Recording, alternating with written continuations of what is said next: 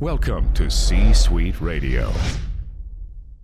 This is Amy Poehler. My new movie, Disney and Pixar's Inside Out 2, is coming to theaters June 14th, and it's making me feel joy and sadness and anger, definitely some disgust, and I think a little fear. But I'm also feeling these new emotions like anxiety, embarrassment, envy, and ennui. It's what you call the boredom. Okay, that one was weird. It's going to be the feel everything movie of the summer. Disney and Pixar's Inside Out 2, rated PG. Parental guidance suggested. Only in theaters June 14th. Get tickets now. Idly hey! Welcome to another episode of The Brett Allen Show. Prepare to be astonished! A pop culture podcast. Join Brett weekly as he interviews your favorite celebrities from film, television, I'm back in business, baby! comedy, and much more. Inconceivable! Plus, you never know who will stop by. Dude, we are so gonna party! Now, here is your host, Brett Allen.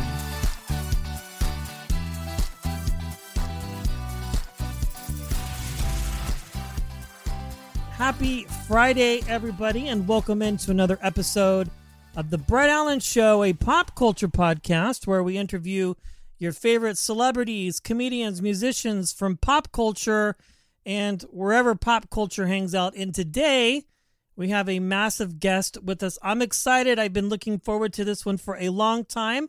If you are a child of the 80s, or it could be the 90s or even now, then you're definitely going to know who our guest is. We are chatting with Dee Snider, frontman, lead singer of Twisted Sister. Dee, welcome into the show. It's great to have you here today. It's great to be here, but I'm actually former. We retired in 2016, and since I've done 3 solo records. Yes. And so I'm very much on my own now, but that will Twisted Sister, of course, will always be my legacy. And I often just say from Twisted Sister because it's just easier.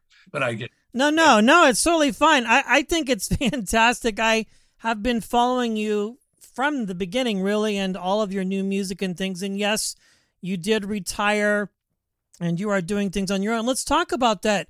You have been a very busy individual. You have not stopped.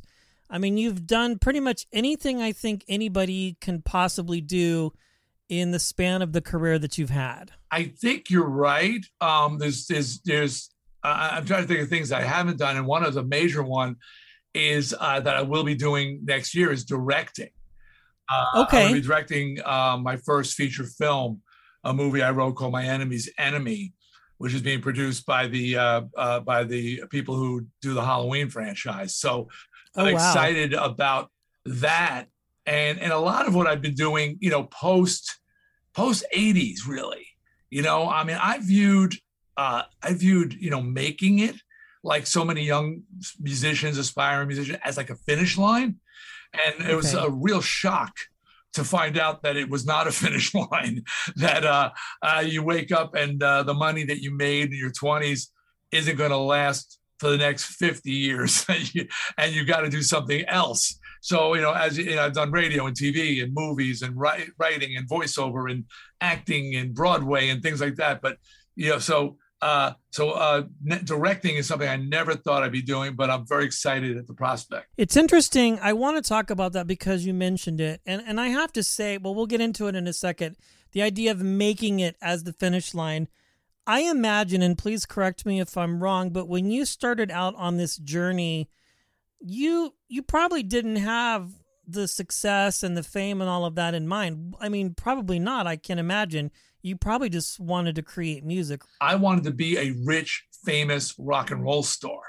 I grew up in a lower middle class family, very large family, a lot of secondhand clothes and not the kid who got everything he wanted. So I dreamed of being rich. I also wanted to be famous because as the oldest of 6 and the first child of all, there was all my mother's brothers and sisters and my father's, I was the firstborn. So for a moment I was Simba. I was held up, it's a circle of life. And then all of a sudden, everybody started having children like it was a competition, and I was dropped on the ground and fend for yourself. And so I felt I grew up very deprived of attention. So being famous, I thought I would get the attention that I desperately wanted. And then sitting there going, now how can I get rich and famous? Well, I can sing and I like rock and roll. I'll be in a rock and roll band. So my motivations were always to be a rock star, rich, famous rock star. It was not really motivated by, I love music, but not really like I have something to say, man. It was never that for me. It was always like, I want to be rich and famous. I love it. I appreciate the honesty. I think that's great. And you clearly made all of that happen and more. It's fantastic. And although, be it you are retired, but you're a musician. Most people know you. I mean, just because of who you are, you've done Broadway, you've done all these things. I'm very curious to find out, because in my opinion, you and others, I think mostly what you guys were doing, I remember, were really pioneers of free speech, I think, with music and really just telling things how they were and what was happening in the culture at the time.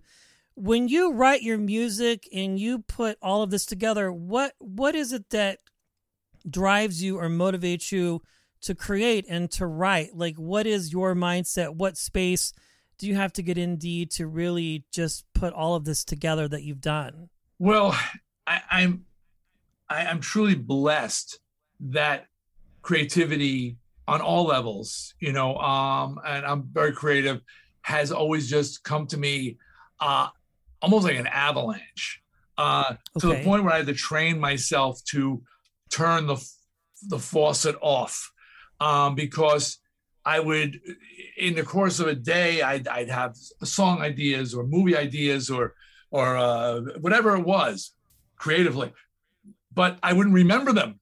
I'd forget them, and then by this incredible frustration that I had this great song idea. Was it, the Tenacious D song Tribute, if you've ever heard it? It's the greatest song ever written, but it's a tribute to the greatest song ever written because they can't remember the song.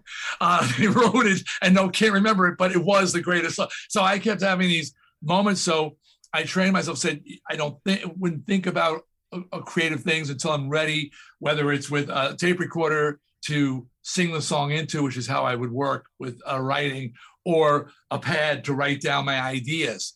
But otherwise, I just try not to think in a creative sense. So I'm blessed on that level. Beyond that, it's then comes down to, I definitely have things that I want to say, and writing songs and even writing movies, where I love exploring the good and evil. Strangeland was an exploration of good and evil. My Enemy's Enemy is definitely an exploration of the accepted good and the accepted evil, and where those lines are drawn. And then when you talk about censorship, I wasn't conscious as a kid that it was censorship, but I was always wanted to present myself outrageously, and would run into people who would push back on that and say, object to the way I looked, object to the way I acted, want me to be more normal, whatever that is. And that is censorship in a way as well. Going into a biker bar, wearing women's clothing, literally women's clothing, and having guys just start to call you a faggot and want to fight you for how you look, that they are trying to censor me. Were trying to stop me. Of course, I pushed back on that as well, and had a lot of fights. I have been battling censorship unconsciously or consciously pretty much my whole life. Yeah, I would say that's definitely the case, which is one of the things that I find so fascinating about you, your music that you have created over the decades and that have released, because there's always a message. And you said something interesting. It's not necessarily just, I have something to say because I want to say it, but you're passionate about your music. You're passionate about creating and putting something out there that means something to people. I mean, I remember in middle school and beyond, listening to your music and being able to relate to the things that you have to say, even today with your current projects, understanding it and going, okay, to me as an individual, this makes perfect sense, which I love. Well, I'm glad. Yeah. There was a disposableness to rock. And I say, in the 80s, it kind of peaked. The whole sex, drug, rock and roll, let's party, and a lot of music written. And I don't want to take pot shots at other people's music, but written, for sensationalism or just to get a response or a reaction, which I get. I always felt obligated to communicate more, to say more, to reach out. And when I first started sort of singing these songs about frustrations and angers in the world around me, I was shouting out to the world, but I didn't know if anybody else was like paying attention. But I soon found out that a lot of people were paying attention, and of course the big one is "We're Not Going to Take It" or "I Want to Rock." But statements like that were songs about independence and fighting back and being who you are and not letting others oppress you or censor you. So yeah, this has always been an important thing for me to speak. And now I sort of realize at this point in my life that I have become one of those guys. I have become one of those guys who is a voice for the voiceless. And Leave a Scar has a lot of songs which represent the voiceless and are speaking for, I know I'm speaking for a lot of people out there who are technically voiceless. They certainly don't have the voice I have. Yeah, I mean, you obviously have a large global platform for that, for sure. We talk about censorship, which, I think is an ongoing problem. But then there's the cancel culture as well, especially with music today, it seems, where artists like yourself or others, and I really don't even like to compare you to other people because I don't think it's a fair comparison just because of who you are. And I really do mean that. But interestingly enough, with music today, it seems like musicians have to be careful, or anybody that creates content or art, comedians, whatever, have to be careful, because if you don't do or say the right thing as people perceive it, you are completely done, which I don't understand that. To me, it's just mind-blowing that we can take our grievances to the internet and just, where 1 minute we can argue about apartheid and the next minute we can talk about how something you did 20 years ago is not culturally appropriate, which is so bizarre to me. I totally agree. And, this record, Leave a Scar, was actually the first writing that I've done since the 90s. And even though I've had records out, I've not done any writing since the 90s. And I really felt compelled to say something at this time. But as I wrote, there was a moment in particular that jumps in my head. And there's a song on the album called "In for the Kill," which is a metaphor. Yet a little voice in me said, I don't know, can you say "in for the kill, fire at will"? And the fighter against censorship started screaming at that voice, going, "Are you kidding me? Are you kidding me? You're actually thinking about, like, can I say this? It's metaphor." I mean, one of the key tools in writing is metaphor. And are we eliminating metaphor from our palette of creativity, that we can't say a phrase that like "in for the kill"? And the song is about just that moment where you're going for it. You're ready, and now's your time, and you're going for it. And I wrote the song as I would write it. But the fact that Dee Snider had thought for a moment, can I say that in this time? That's really fucked up, for lack of a better word. Yeah. It's interesting. I had DJ Yella on last week from NWA, and he had just recently released a book talking about his time in the business. He's far removed at this point, but he said earlier on, very similarly in our conversation, they opened up their front doors and they wrote what they saw. And a lot of their songs were metaphors about what, people were seeing and doing, and then comparing it to what's happening today, going, I don't know if we would have, if we had been discovered today, would we have experienced the same amount of success because of censorship, because of the cancel culture? And it's crazy to even have to have that conversation with yourself, because things I feel in the creative space have just kind of gone in a very strange and odd direction personally. Yeah, my son is an up and coming filmmaker, and we talk about movies that, like just sort of significant movies historically, and could they be made today?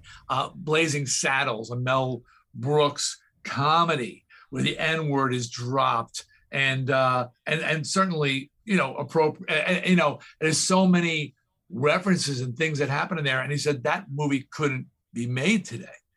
No. We were questioning if the movie Tropic Thunder could be made today with Robert Downey Jr. in blackface, even though it was he was nominated for Academy Award for that role, and it was incredibly done really well, where they balanced it out with the not Al Pacino, that wasn't his name, but the rapper who was in there with them calling, what do you mean we? What do you mean we? They did it really well, but he says that you couldn't even get those kind of movies past, they wouldn't pass muster anymore in the studio system. Yeah. They wouldn't even. No. We can't even consider that.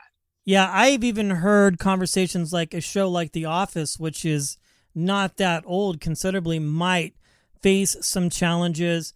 The show Entourage, I know there's a big push for that to get remade.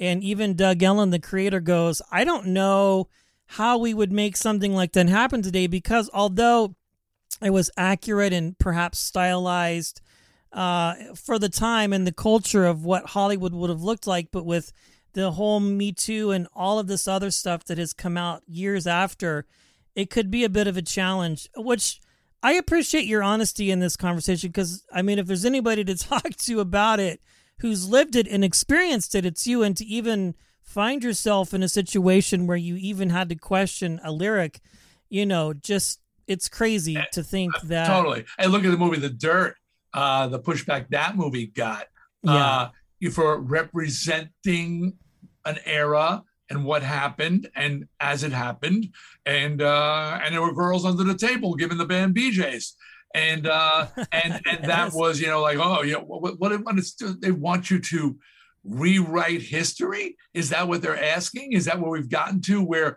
but that was offensive to people, so you shouldn't show history as it actually happened? It should be modified history. It was that was a snapshot of a certain time, and if anything, let it be a lesson to girls.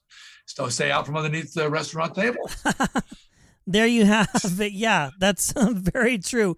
I want to switch gears just here and talk about, again, when you got started and you began your career, obviously, well, I don't want to know, maybe I shouldn't say that. From my understanding of the times, the way that you got started and began things is remarkably different than how perhaps musicians get started today. Do you ever come across young bands when you're touring or when you're out and about and people recognize you, obviously, for who you are, and ask or solicit advice, for like, hey, how do I make it? I mean, can you relate to a question like that? Because it was clearly different for you versus how it might be now. Or what do you tell people? I do, and there's advice I can give and advice I can't give. I don't know the exact course or the exact path that people need to take today. I see it has a social media component to it. I know that promoters are looking for streams and reaction in their marketplace. So tours are booked, I call it the dartboard tours, where, a club, I know for a fact there's a club in New York City that looks at how many downloads you've gotten at this band. It doesn't matter if they're popular in the rest of the world or not. In their area, there's 300 people that they know will come into a small club to see a band, and they'll book accordingly. So I know there's a component in that, but I do say, look, it don't look back at the old days and say it was easier then. It was not. We had our own crosses to bear, and it was difficult as all excrement. Why am I cursed 1 second? I'm not cursing another second. I don't know. Censorship. Censorship, damn it. I like using the word excrement though instead of shit sometimes. It's a lot more aggressive and descriptive. I like it personally. But one of the big things I have, and I've been thanked by many in my post, my realization that it's not a finish line. That's the shocker. We're going to make it. Is like, and you live happily ever after. No, those people who have a long career like a U2 or an Ozzy or an Eric Clapton or Elton John, those are the 0.00001 percenters. The rest of us have a moment. It used to be 3 to 5 years, maybe even less now. And you got to use that, whatever energy you've gotten, wherever that takes you, to take you that's just realize that is a part of your life's journey, and you got to use that energy to take you to the next part of your life's journey. And I have told many young musicians and been thanked. So Lit, who was a late 90s, early 2000s band, because of my counsel with them, Jeremy opened up a great rock club restaurant in Anaheim, and he's been very successful. He said, this is because you told me parlay what you've taken. Evan Seinfeld from the band Biohazard, which were a metal band and had some success in the 90s. I spoke to him, and he went into porno. He's very successful filmmaker in the porno world, but that was because I told him parlay. So there's many musicians, and that's one thing I just try to tell them is recognize it. This is a journey, and you don't know how far this is going to take you. So whatever energy you're getting from this, figure like, how can I use this to take me to the next step in my journey? And it may not be making more records. It may not be making more music or more tours. I would agree with you. I mean, that's clear in your career. So in 2016, you guys retired and stopped the Twisted Sister group, and you continued on. But you have parlayed. I mean, you did Broadway. You've done radio, podcasts, and TV, radio, TV. Voiceover. I mean, but the thing is, I didn't have that warning, so I had that awful moment where I realized it was over, and nobody was buying what I was selling anymore, and I needed to do something else. I was married, I had 3 children, and the money I had run out, and I was like, what now? So it was a very dark double bankruptcy period. Struggle, ugly, bicycling to a desk job, answering phones for $200 a week at like 5 years after my heyday. Like, what? Like, and people walking in the office and going, aren't you? And I'm lying, going, no, because I was so ashamed. And you know what? When I said no, they bought it because no one could believe that I'd be sitting there answering a phone. They go, you look just like him. I go, yeah, amazing, right? If only.